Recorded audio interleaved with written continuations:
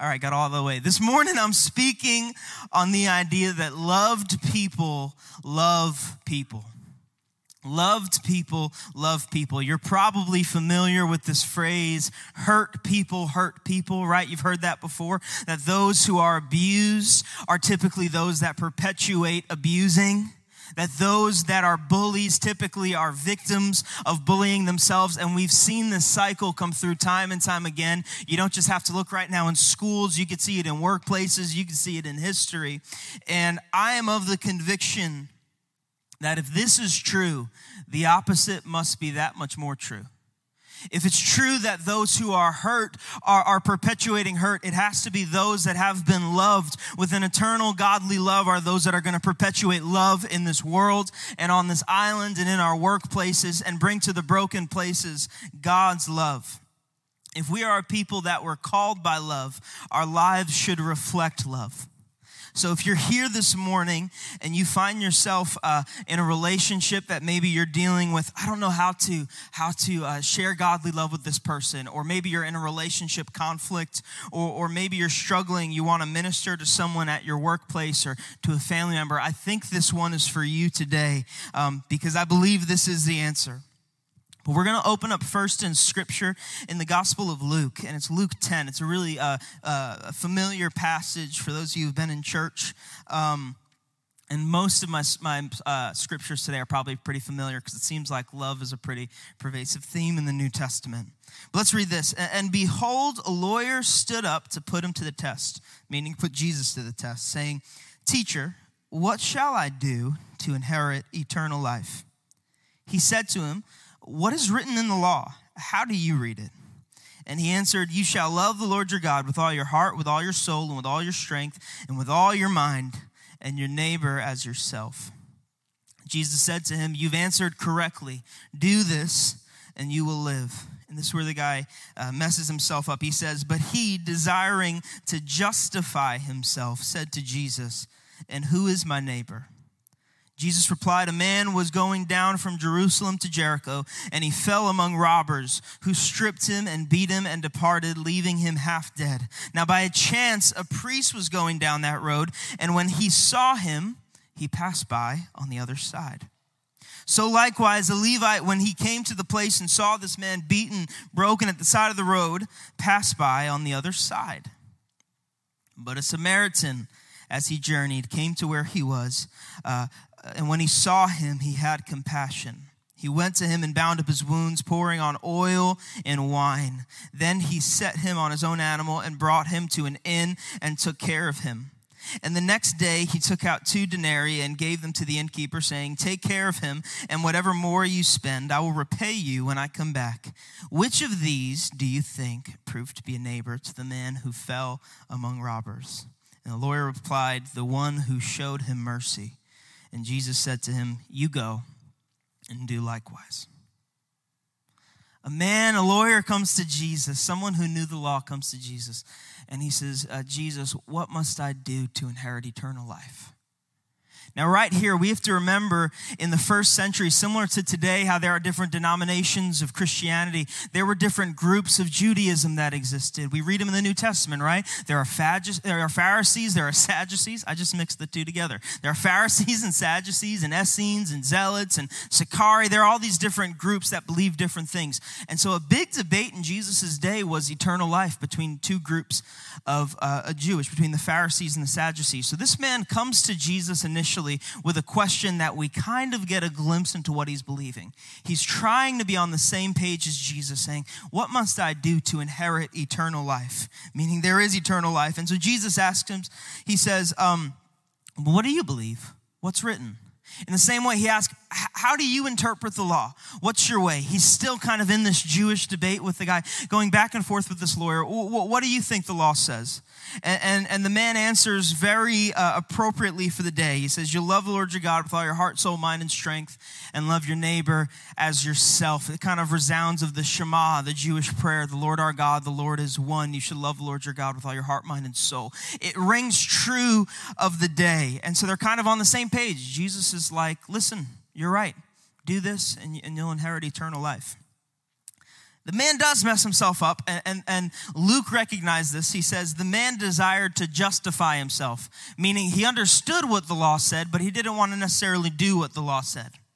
And so he says, well, who is my neighbor? Jesus then goes on to tell a story, and this is our issue, I think, sometimes reading these in 21st century, 2,000 years after the original authors wrote these down and Jesus spoke them, is that they don't hit the same way that they hit then.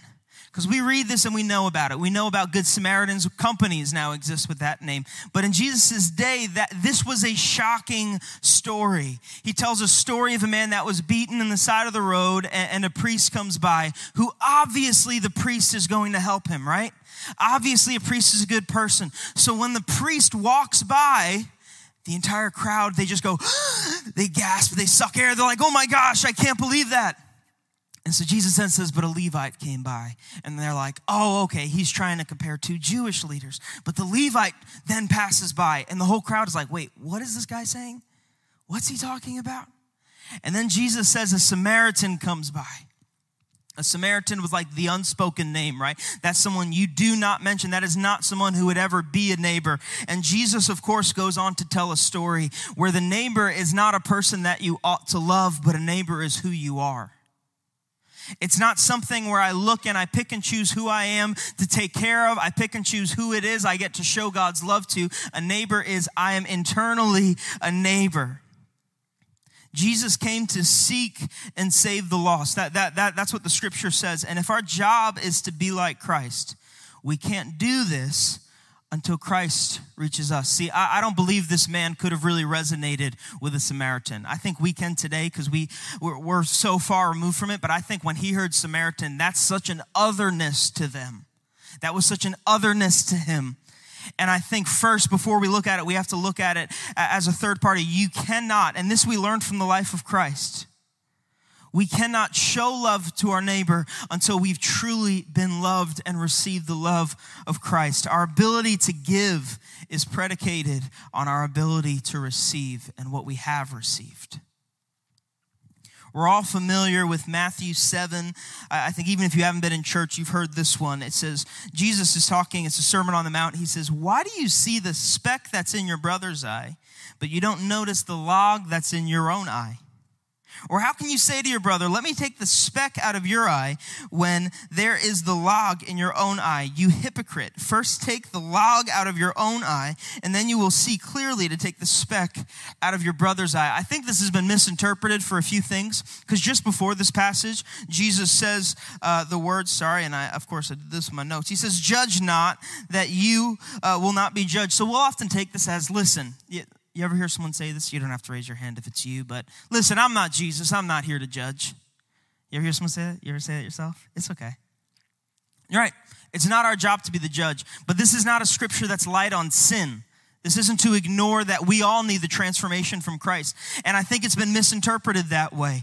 That, listen, I got my stuff, you got your stuff, so let me just take care of my stuff. You do you, whatever you choose to do, it's your life. And we kind of put this wall up when Christ has called us into society to bring transformation, not just in ourselves, but in our land.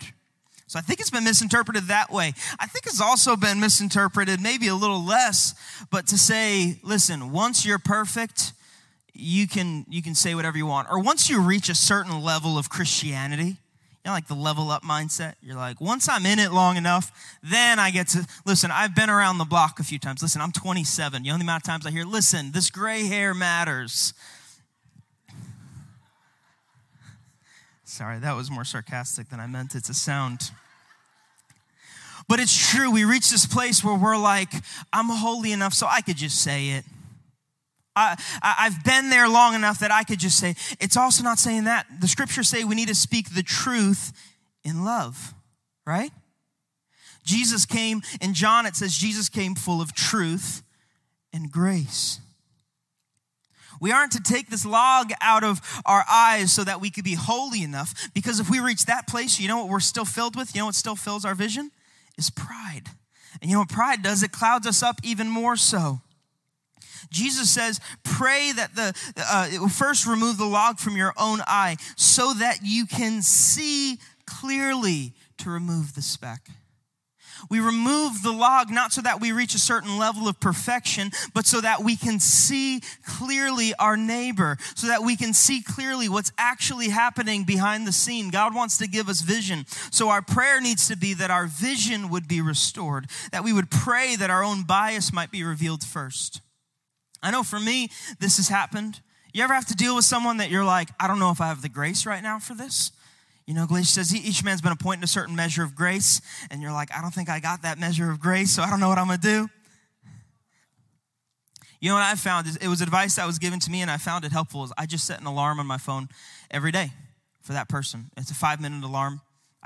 If you try this, don't put their name down on there, because then it'll pop up and they might see, but you just put their name down, and just for 5 minutes every day, I'm just going to pray a blessing for this person. I'm not going to pray, God, change them, fix this, they're unbearable. I'm going to pray, God, touch their homes, bless their families. Holy Spirit, I pray today that they would have vision just as I need to see clearly. God, help me to see what you see in them. Just blessing, just vision. And watch as the Lord begins to transform your eyes as you're dealing with this person that might be a little more difficult than you'd like to be dealing with. Our reach has to be rooted in the fact that the effects of sin are detrimental. Not just that, we prefer that people don't sin. If we really believe the word of God, if we really believe, like I just quoted from Sermon on the Mount, Sermon on the Mount is full of rules. Jesus walking through the Old Testament law and interpreting them for his day and for our day. If we really believe that something is a sin, we don't just believe that it's wrong in God's eyes, but we believe that the things that follow it actually will negatively affect our lives and our neighbor's life. Something like lying, that is a sin, right? It's like, well, it's not that big a deal. I just want to protect them, right? We'll say that. I just want to protect someone, just want to protect myself. But what happens when you lead on and on and on a lie or something that's false about someone? These are things that the effects of it can go so much further than the act of sin. Ephesians 4:15, it says, speak the truth in love. That's a command for neighbor. We cannot ignore truth. Pastor Zarlingo, actually, he often gave this advice, which is when you're speaking the truth in love, the truth is the content. You can't ignore the content. What has to be said has to be said. The in love is the location, is the demeanor, is the context, is the time, is the place. It's all those things. We have the ability to speak the truth in love, but we have to figure out what the in love means. If Jesus did come full of truth and full of grace, that means truth without grace is not transformative. Because it's not Jesus. And only Jesus can transform. Truth without grace is not transformative. In the same way, grace without truth is not transformative.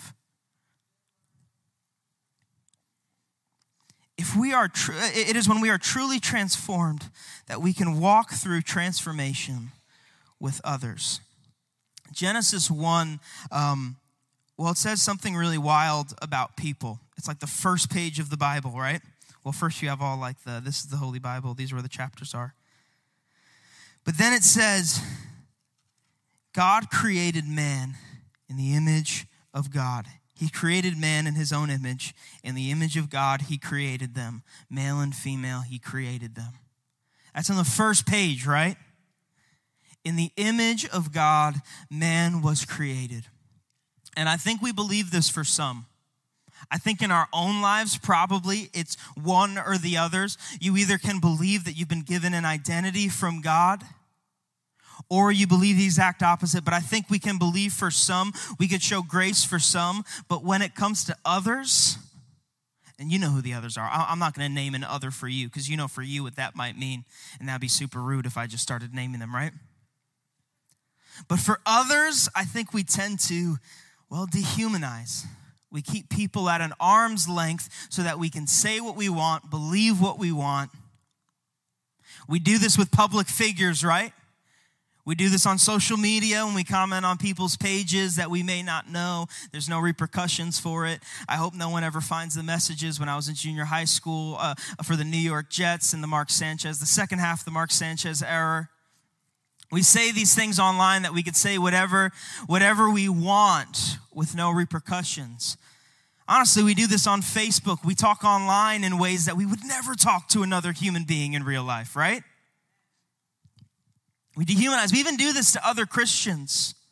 In our broken humanity, we choose to look for otherness instead of seeking the shared image of God hidden beneath the dust and dirt that comes from living in a broken world. I'm going to read that again. In our broken humanity, we choose to look for otherness instead of seeking the shared image of God hidden beneath the dust and the dirt and the brokenness that comes from living in a broken world. I think that's our first move often. And I'm not saying, listen, hear me clearly, I'm not saying we affirm sin or we affirm things that are wrong, but we need to begin by seeking the same thing that gives us grace for ourselves and our circle. We have to begin in that place. But I have to be honest, this wasn't supposed to be a message about loving our neighbor or a pep talk or something. A few years ago, I read an article about this guy named Ebenezer Byers. He was alive in like the 30s, and he was a semi-professional golfer.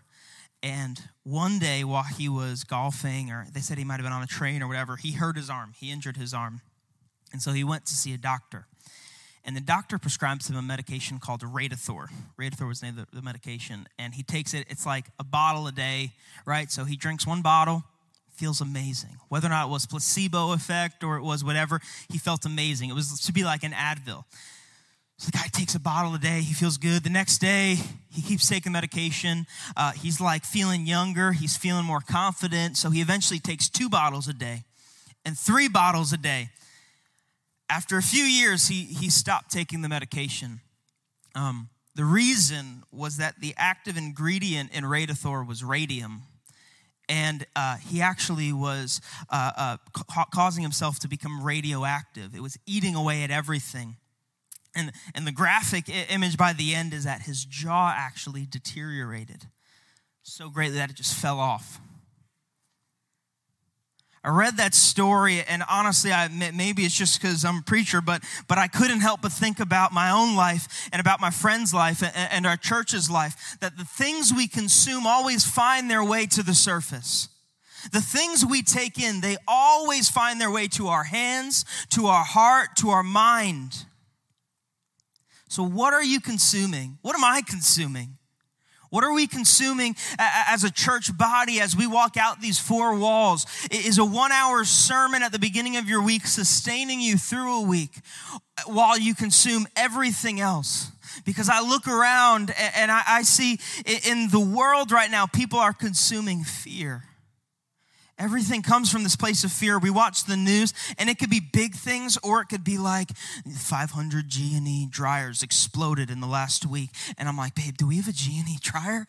And it's like, it was 500, like it's like these things, but they know that it's just, it's all the clickbait on the internet, right? It's those random ads that get you.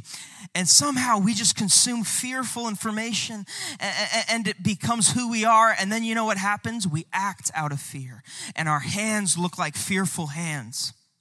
And I'm not just talking about apprehension. I'm talking about actually harming others because we're so fearful. How about anger? Anyone find yourself that you're just consuming anger, whether it be in the workplace, the stress, you don't have a good place to de-stress, and so you're finding all of the wrong places to de-stress? The Lord is calling us back to His presence, and I'm not talking about wishful thinking or positive thoughts, or I'm not saying we should all just cancel our subscriptions to whatever news source we have. We have to stay informed, but if that is the only thing that we're consuming, if that's the only thing we're taking in, and we find it is dominating our thought lives, then it's going to be impossible to reach this world with love, because all we're filled with is fear. And band, you guys could start coming up. I'm going to close in a few moments. Psalm 121 reads, I lift my eyes to the hills. Where does my help come from? My help comes from the Lord who made heaven and earth. Where are we looking to? Where is your help from? Where's our help from in this season? Are we finding that we're filled when we consume media? Are we finding we're filled when we watch an extra hour of Netflix? Are we finding that we're filled if we could just capture an extra hour of sleep or something? What is it that's consuming our mind and our thoughts? Because I have a feeling our hands are looking like the same thing. If all we consume is gossip, we like going to work, And we don't want to necessarily call ourselves a Christian because we don't want to have a loss of witness or something, right? And we're consuming gossip. You know what gossip does to you? It makes you insecure. Because what's the first question you ask when you're around a group of people that are gossiping? I wonder what they say about me when I'm not here.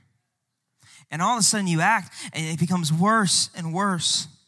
But love, what happens if we're truly in a daily loving relationship with God? That we find that the moments to de-stress, that we find that the moments to release are the moments with the Lord. Oh, when we do that, God's love will transform our lives, and then we can move into this world and see the world transformed. I found myself this week reading through the Gospels just over and over, just reading through the life of Jesus. Anyone ever feel like you just need to read through the life of Jesus? And I just started reading stories, and every situation that Jesus finds himself in just makes me more in love with him. I read about Zacchaeus. Zacchaeus, all we know is that he's short and that he's a chief tax collector, which means he's a bad dude. It means his job was to rip off the other Jewish people, so he would collect the taxes. And let's say, by the grace of God, you owe $5 in taxes. Zacchaeus would come to your house and say that you owe 10, and he'd keep the top half, right? And what happens? He hears Jesus is coming. He just wants to know about him. And so Zacchaeus, he climbs up this tree. And what does Jesus do? He just beelines. He knew exactly where Zacchaeus was. And he says, Zacchaeus, I'm eating at your house tonight. I want to hang out. He climbs down. He goes home. He makes him a feast. By the end of the night, one night with Jesus, one moment with Jesus, one moment of realizing that he is known and seen, Zacchaeus says, anyone I've wronged, I'm giving back fourfold, and I'm giving away half my wealth to the poor. One moment with Jesus, just because he found out he was known. I love the story of Peter when he's called, the way the Gospel of Luke talks about it. Peter's called, and he's Simon at the time. They're out fishing, and they're out all night fishing, and they caught nothing. And so Jesus hops in the boat with them, and he's like, guys, I'm sorry. You're not good fishermen. The fish were on the other side of the boat.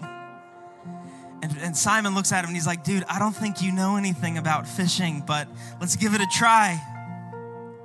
And they say they caught so much that they have two boats that start sinking from the amount of fish. And what does Peter say to Jesus? Peter says, depart from me because I'm an evil man. Depart from me, I'm a wicked man. And Jesus says, I'm going to depart from this place, but Peter, I need you to follow me because I'm going to make you a fisher of men. One moment with Jesus that he realizes he is seen and he's known. Look at the woman at the well, the Samaritan woman at the well, the place where Jesus should have never been. One conversation with Jesus, one moment where she's in the middle of the day. I think you guys have been in enough sermons that you've heard this, but just to remind you, she's there in the middle of a hot day because she wants to be seen by no one. And the Samaritan woman, she runs into Jesus because he had to go through. That's what the scripture says. He had to go through Samaria. And so Jesus, just at this well, just starts a conversation with this woman. Her life has changed. She runs back. By the end of the conversation, she runs back to her city. She says, come and meet the man who told me everything, the one who knew everything I've ever done. One moment of realizing that she is known and she is seen and she is loved. And no, Jesus did not affirm her lifestyle, but he affirmed her life. One moment. And she becomes an evangelist to her whole city. And Jesus winds up staying in Samaria for 2 days. I could preach this sermon over and over again because until we get this, we go nowhere. Until our source of identity, our help, our strength, our vision, everything we are comes from the Word of God and His voice, we will continue to see the same thing of hurt people hurting people and fearful people installing fear in more people and angry people abusing more people. We're going to keep seeing that until we say, for us, I will be defined by Christ. As I prayed this week, my heart just jumped with what it might mean. What would it mean for us to truly have our starting point be a place of love? Listen, for me, I know I've been there. I know the moments that I've ministered from a place of my own strength. You, pastor, you've done that before? Yeah, I'm human. And I'll tell you what, in those moments when you are ministering with your own reach, you feel the lack of impact. You can feel it clearly. I'm telling you, if you're here today and you've been trying to reach someone, but you're like, you know what, I don't know if it might just be me. It might just be my preference or my bias. It is not until you realize that you are known and loved and your starting place is love that you will see that reach in your families, in your city, in your workplace. When we realize we are known, we're empowered to reach. When we reach on our own, it's a finite strength, right? It's only us. But when we're partnered with Almighty God, our hands become His hands, and that's an infinite reach. That's a generational reach. So this week, I'm going to give you one practical thing to do this week. And honestly, maybe even today. I think we don't do a good job of that either. I know sometimes I don't. Sunday morning service ends. I'm like, all right, what's for lunch? Let's go get some sandwiches. And I forget everything that God did. What if we took time this week and we truly asked ourselves in the presence of God, God, what is my starting place? Am I starting from a place of obligation to you? That's not good. Am I starting from a place of preference or bias? It's not good. Or am I starting from a place of love, that I have truly been loved? Have I been truly filled to overflow, not just so that I'm full, but so that I can overflow everywhere that I'm going? Can we do that this week, church? All right, let's stand. We're going to close with one song. Lord, we thank you for these moments, and we thank you for your love. We thank you, God, that at the heart of your message and of your truth is love. Is a God who loves us and sees us beyond the brokenness. I thank you, God, that even when I made my bed in hell, like the psalmist will say, you were there with me. You saw me. Father, I thank you that your desire for our lives is not that we could keep living in sin or keep living in brokenness, but that we could experience true wholeness that comes from knowing you. And so help us to see that this week. I pray for anyone here today that feels alone, that feels like they're not seen, that feels like the situation they're going through is just them. Father, I pray that this moment, in these worship moments, there would be a revelation of you saying you are known and you are loved. We love you, Jesus, and we pray this in your name.